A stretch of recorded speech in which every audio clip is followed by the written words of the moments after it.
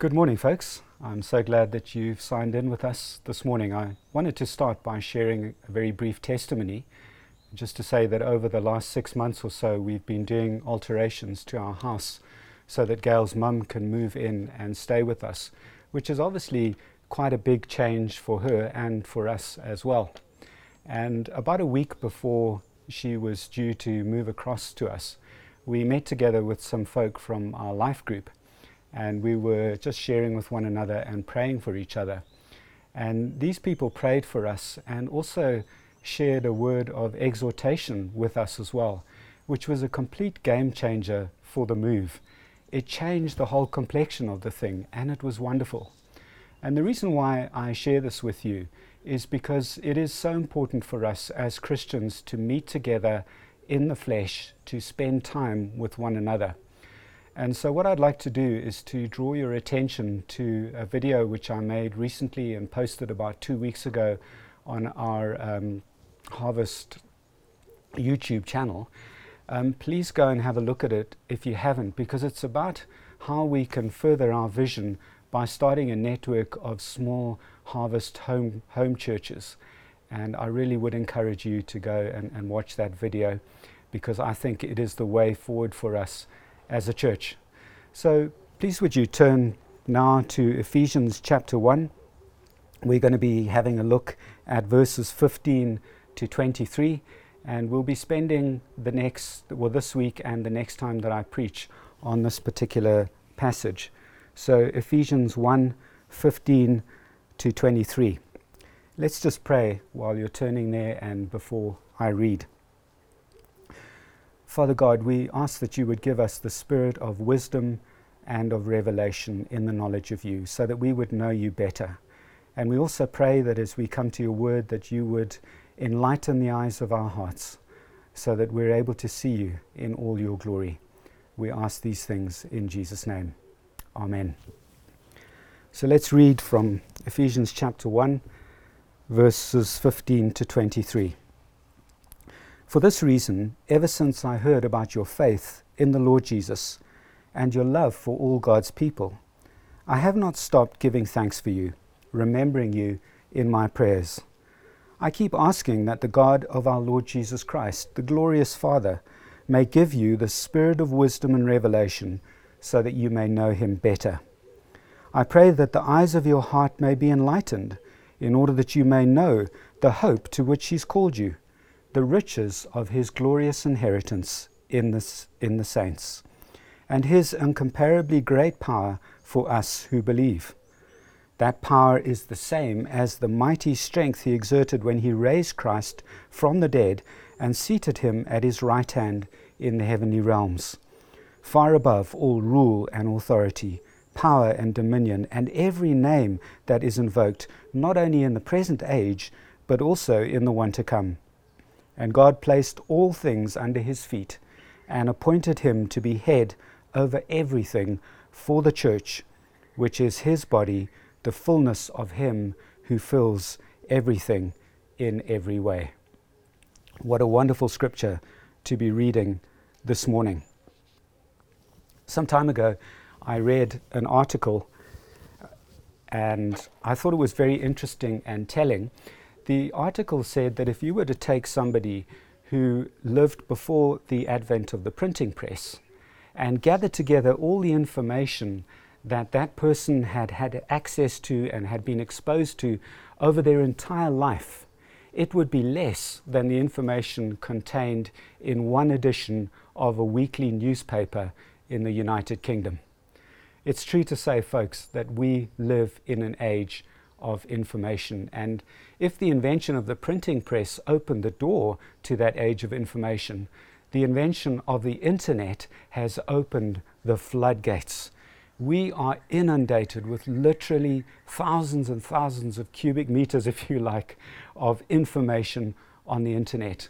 And I'm sure you would have been particularly aware of this, as I have been, over the last few months, because we have been bombarded with information, opinions, ideas in the form of WhatsApp messages, emails, YouTube videos, all to do with the COVID-19 pandemic.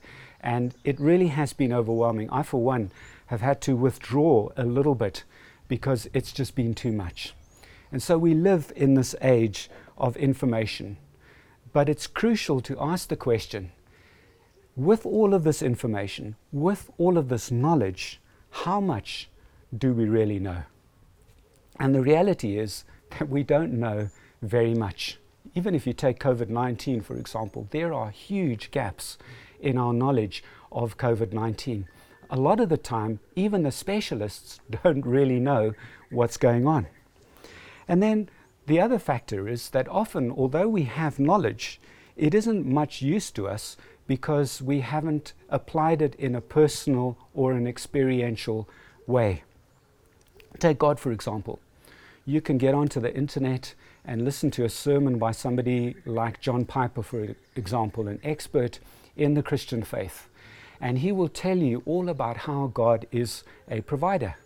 And he will provide biblical evidence for you to show that God is a provider. And you can go to other people and you can say to them, you know what, God is an amazing provider. Have a look at scripture this and scripture that. But do you know God as your provider? Have you been through experiences in your life when you needed a provider, when you were desperate for help, and God came through for you as your provider? Do you know God as your provider? I do a lot of pre-marriage counseling, and I don't think I've ever come across a couple who wanted to learn how to kiss on Google. They want to have a personal experience. They want to learn together. And this helps us to understand what I'm talking about today.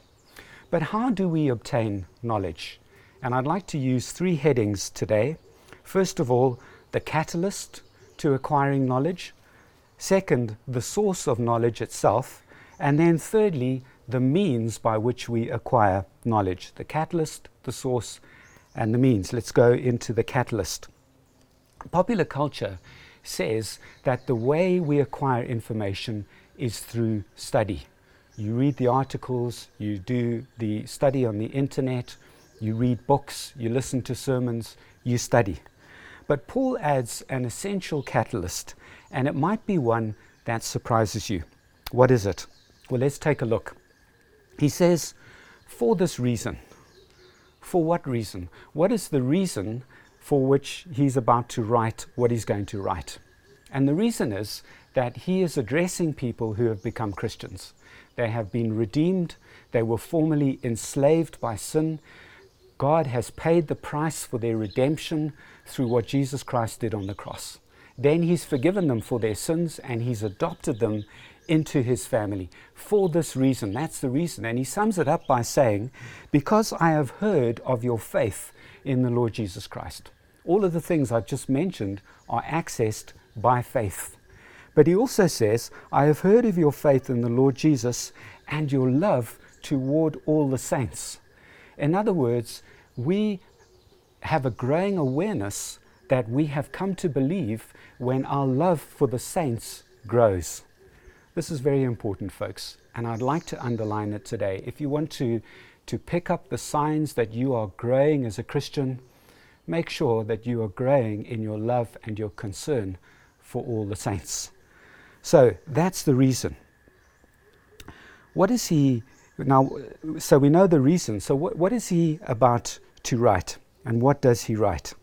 He says, I do not cease giving thanks for you, remembering you in my prayers. And then he goes on to pray that the Ephesians will obtain and acquire knowledge. So what is the essential catalyst, therefore, of learning and acquiring knowledge? In Paul's mind, it is prayer. You know, he could have prayed for all sorts of things for these Ephesian Christians, but he wrote down and prioritized the thing that would be the most important, and that was a prayer for knowledge, and knowledge of God. So that is the essential catalyst of learning. It's prayer. He says that we obtain knowledge by studying and by prayer. I'm not saying that studying isn't important, but we often miss that essential catalyst, which is prayer, as we experience and we process what we're going through in life. Some implications of this. First of all, when you come to study, when you come to learn something, maybe you're going to listen to a sermon, maybe you're going to read the Bible, you need to start and continue with prayer. So first of all, you start with prayer. We did that today, didn't we? We stopped and we prayed and we just said, Father God, please give us the spirit of wisdom and of revelation. Please enlighten the eyes of our hearts. Help us to understand what we're about to learn. Help us so that you will reveal to us things which otherwise are hidden from us and that we didn't know. And so we start with prayer. And then we continue with prayer by asking God to help us to apply what it is that we've learnt. Because if knowledge is not applied, then it's useless. So we need to find out from God, Father, what is it that I need to know at this time and at this stage of my life? And how should I apply it? We also continue with prayer even as we go through our daily lives, because we'll experience things in the course of our lives. Maybe we feel a very strong emotional feeling about something. We react maybe in anger or frustration or feeling depressed. Then we turn to God in prayer and we process that experience and we say, Father God, what is it that you want to teach me through this? I'm facing this particular problem. I'm feeling really stuck. What is the solution to this problem? Can you see that prayer is the catalyst? So that's the first implication. And the second implication is that we should pray for others. Let's pray for our children. Let's pray for our spouse. Let's pray for our parents and our friends and our work colleagues. Let's use this passage, Ephesians 15-23, as a pattern to guide the way we pray for people that we love and people that we want to join us in the Christian walk. So knowledge is acquired by study and prayer, not just by study, as popular culture would have us believe. But there's another error that popular culture makes. Popular culture has mistaken the source of knowledge. So let's move on now to the next heading, which is the source of knowledge. Who does Paul affirm as the ultimate source of knowledge? Just have a look there at verses 16 and 17. Paul writes, I pray that the God of our Lord Jesus Christ, the Father of glory, may give you. So if God does the giving, that means that he must be the source. And what a source he is. Paul describes him here as the Father of glory. What does he mean by that? And how does it relate to him as the source of knowledge and information? Well, the glory of God is all his attributes, the perfection and the infinite nature of who he is, of his attributes. So if we think of his knowledge, it is perfect and it is infinite. If we think of his wisdom, if we think of his understanding, all of these things are perfect and infinite. So why wouldn't we go to him as the source of all knowledge? He created all of this, everything that we see, everything that we feel and that we touch and taste and hear. God created it. He set it up. He knows how it works. And so we need to go to him as the source. But, and this is a big one, how often do we go to God as the source of knowledge and information? Our inclination often when we're stuck or when we're feeling under pressure is to turn to other people, or maybe to turn to the internet, or maybe to turn to books. First of all, and I'm not saying that those things are wrong, but first of all, let us acknowledge that God is the source of all wisdom and knowledge and learning. I think that's exactly what Craig's been telling us in the last few weeks. The fear of the Lord, respecting him as the ultimate one, the ultimate source of information and knowledge. So, the catalyst of learning is prayer. The source is God. But what means does God use to help us learn things so that they are actually of some use to us? What should we pray for, in other words? So Paul prays, may the God of our Lord Jesus Christ, the Father of glory, give you the spirit of wisdom and of revelation. In other words, it is the Holy Spirit who is right there in the center of our being, helping us to learn, helping us to acquire knowledge, and particularly knowledge about God. And this is a mind-blowing fact. It's a mind-blowing implication. If we have the Holy Spirit right at the center of our will, right at the center of our emotions, right at the center of our thoughts, of our very being, and He's with us all the time, wherever we go, then we can't fail to learn about God and about the nature of reality. He is the means. The Holy Spirit is the means. The Holy Spirit, if you like, is the presence of God in us. It actually turns our bodies into a temple, because a temple is a place where God lives and is worshipped.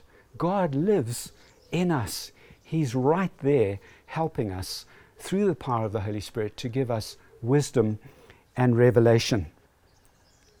So the Spirit is the means by which God teaches us. But let's look at how Paul describes the Spirit, because that's going to help us understand why the Holy Spirit is an essential means to the process of acquiring knowledge. So he says, may the Spirit of wisdom. That's the whole topic that Craig has been addressing in the last few sermons. But let's have a look at it very briefly and in a nutshell. What is wisdom?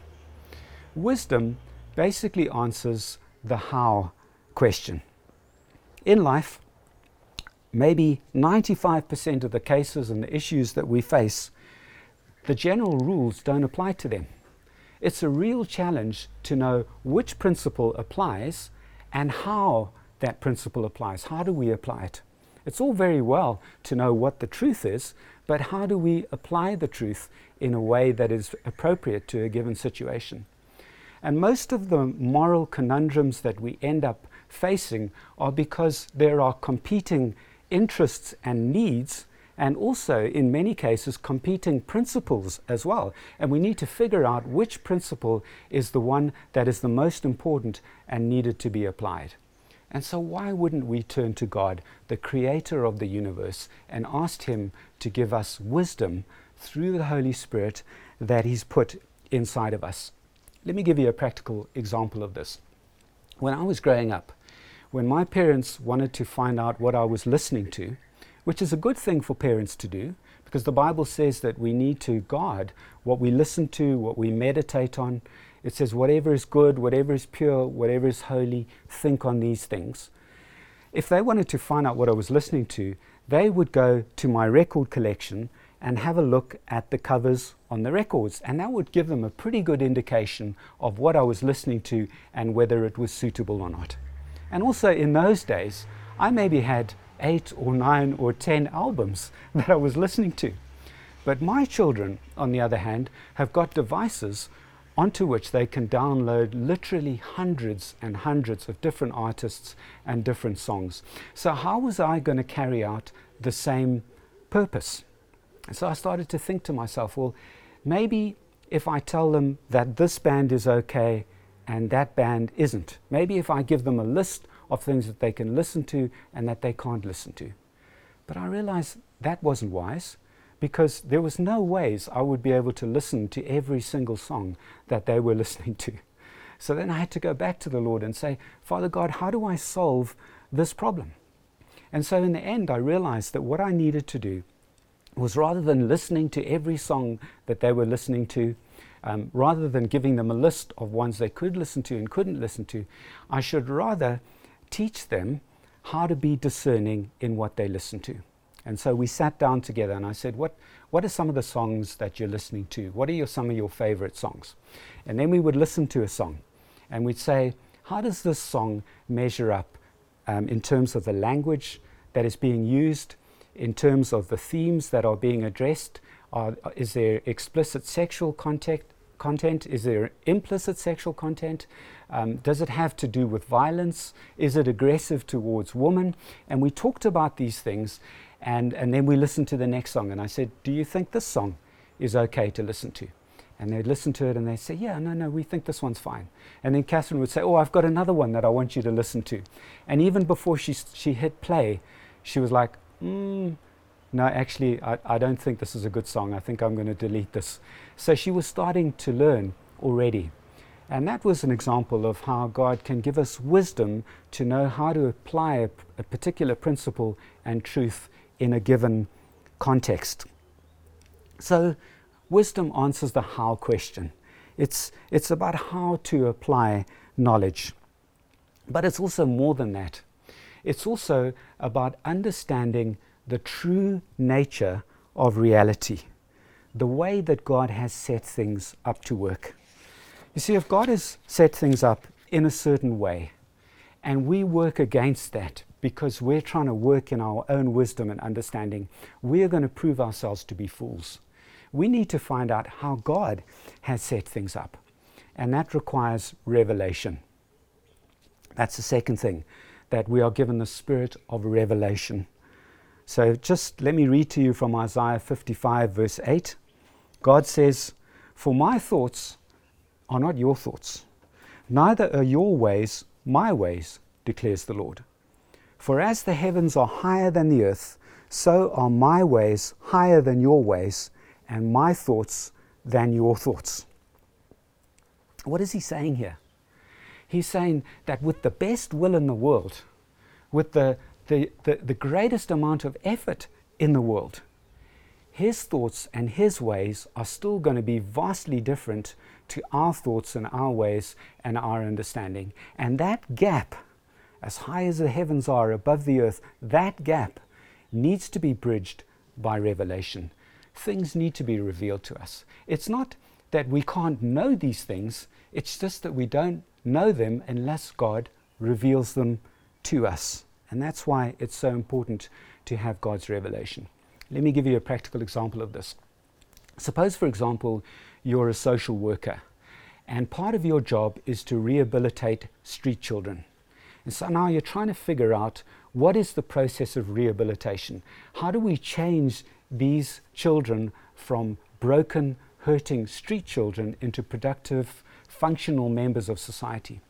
And if you believe, if your opinion is that it will all happen through education, if we simply educate them, you're going to prove yourself to be a fool. If you think that the only way to change them is by some sort of economic redemption, where you teach them skills so that they can make money and be financially independent, and you focus only on that, you're also going to prove yourself to be a fool. These things are important. But the most important thing to rehabilitate somebody is for them to be changed from being a rebel, an enemy of God, into being a son or a daughter, a child of God, adopted into their family. Because that's how God set up reality. If we want things to truly change, we don't change the externals, we change the inside. And so we need to know the true nature of reality before we start making theories and ideas and plans about how to apply principles and knowledge and learning. So that's one of the reasons why we need revelation. The other one is that revelation is required in order to see God in the first place. If you take, for example, the scribes and the Pharisees in the Old Testament, these men were incredibly learned. In fact, they had learned the law of Moses.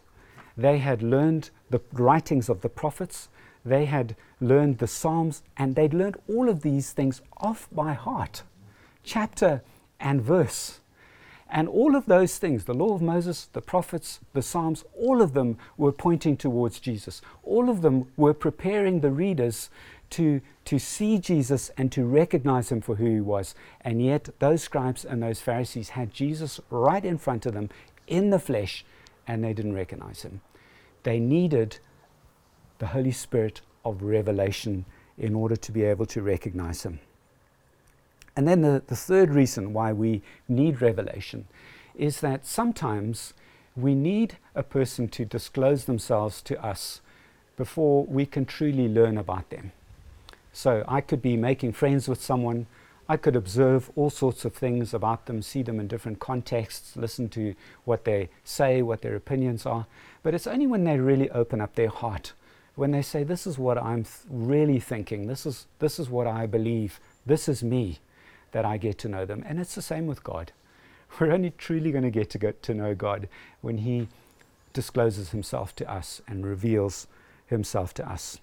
And that's exactly what the Spirit does.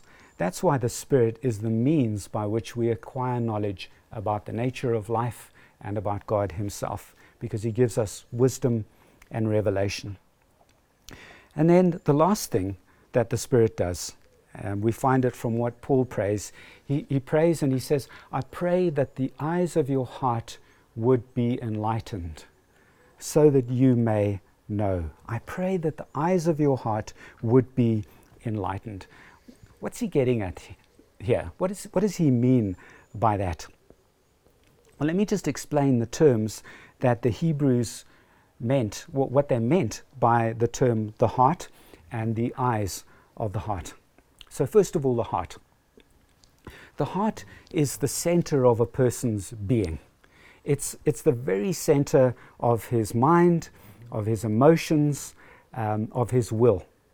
So if you look, for example, at a computer setup, you'll see the screen, you'll see the keyboard, you'll see various devices plugged in. Perhaps there'll be a CD drive, maybe a webcam. When you look at that entire setup, you know that the center of that setup is the CPU, because the CPU takes information from all of those things and processes it and then sends it to other aspects of the computer. So you type on the keyboard, it goes to the CPU, it makes a change on the computer screen, or it gets the CD drive going. That's what a CPU does. It's right at the heart, it's right at the center. And in the same way, the Hebrew understanding of the heart was that it wasn't just the seat of emotions, which is what we think today. It was the very center, the processor of the entire being. So that's the heart. What about the eyes of the heart? What were the eyes of the heart? And we know from our study of the Bible that the eyes of the heart is the mind. It's the mind that needs to be enlightened. Let me give you an example of this before we close. It's from Luke chapter 24, verses 44 to 45. Jesus has just revealed himself to the disciples in his resurrected body. And initially they didn't recognize him because he was the same and yet he was different, just as we're going to be one day. We'll be the same, but we'll be so, so different. And the disciples didn't get it. You know, they'd spent 3 years with Jesus. They had heard him teaching and they'd had a revelation to a certain extent. I mean, Peter said, you are the Messiah, the Son of God.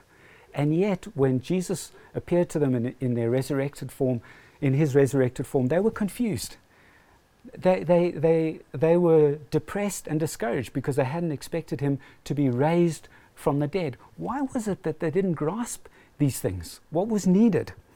And so we see in verses 44 and 45, Jesus said to them, this is what I told you while I was still with you. Everything must be fulfilled that is written about me in the law of Moses, the prophets, and the Psalms. So these people, they knew the law of Moses, they knew the prophets, they knew the Psalms. They'd spent time with Jesus. He told them stuff, and they still hadn't got it. And then the key is in the next verse. It says, then he opened their minds so they could understand the scriptures. Folks, this is what we need. This is what we pray for, that God would open the eyes of our heart, that he would open our mind so that we would understand the scripture, so that we would understand the true nature of reality. And unless we are born again, unless we're adopted into God's family and he has deposited his Holy Spirit in us, it's going to be impossible for those things to happen. And so I would encourage you in the week ahead to reflect on these things. Remember that the catalyst to the acquisition of knowledge, to learning, is prayer. Go through your life processing everything with prayer. When you seek to find out more about God, remember, start with prayer, continue with prayer. Pray for your loved ones. Pray for your children. Pray for your spouse, that the eyes of their hearts would be enlightened. Also, acknowledge that God is the source of all knowledge. We need to start with him. He is the starting point. And then praise God, because we have the Holy Spirit within us. He is deposited there within us. We have the spirit of wisdom and of revelation accessible to us all the time, whenever we need it. And then, folks, next week we're going to move on to how this fits with God's mission and His plan to bring everything on earth under the headship and the leadership of Christ. And I'm really looking forward to that, because this just gets more and more exciting. Shall we pray? Father God, we thank you for our time together, and we are incredibly grateful to you. It just beggars the imagination to think that you have put your Holy Spirit within us. Thank you so much for doing that. Thank you for giving us the spirit of wisdom and of revelation in the knowledge of you. Thank you for enlightening the eyes of our hearts. And we ask that this would be a process that continues as we go now into the week. We pray that it would also be a means to an end, the end of glorifying you, of lifting you up in all your splendor and all your majesty to the people around us. We pray that it would be a means by which we would contain you and allow you to fill everything around us in every way. We ask this in Jesus' name. Amen.